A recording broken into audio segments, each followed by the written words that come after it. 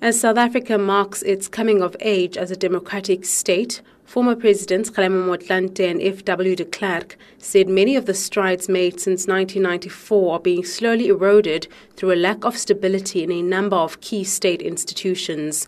De Klerk fingered this as one of the factors behind the country's electricity crisis. The result has been a serious erosion of the capacity of the state and of its ability to provide essential services. The most visible example is the current crisis at Eskom. Meanwhile, Motlanthe lamented the high turnover of senior personnel at government agencies. We need a state that is stable and efficient in order for us to consolidate democracy and to move this country forward.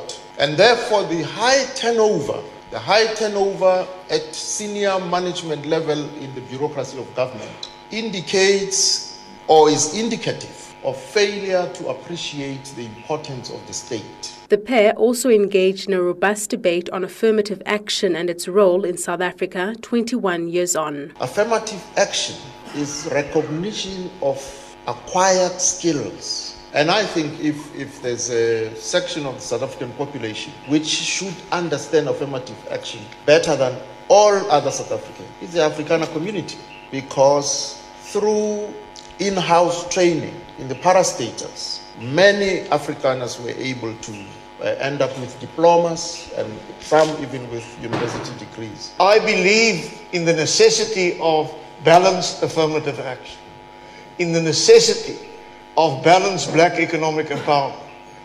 But if it is not balanced with also recognizing experience, acquired skills, training, then it becomes unbalanced. Then it becomes mere cadre deployment. I'd like to address a question to Mr. Motlanthe, please. Members of the audience were given a chance to pose questions on topics including the need for government to speed up the implementation of policies articulated in the National Development Plan, as well as the role that ordinary South Africans can play in ensuring that the next 21 years are even more prosperous. There's so much to be done, so much to be corrected, that we cannot afford to sit at the table of the scornful.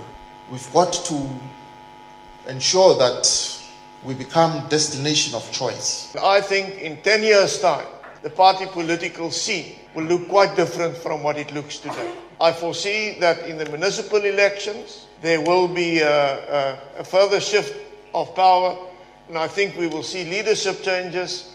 So it is somewhat fluid, and I think it's in the best interest of the country and of democracy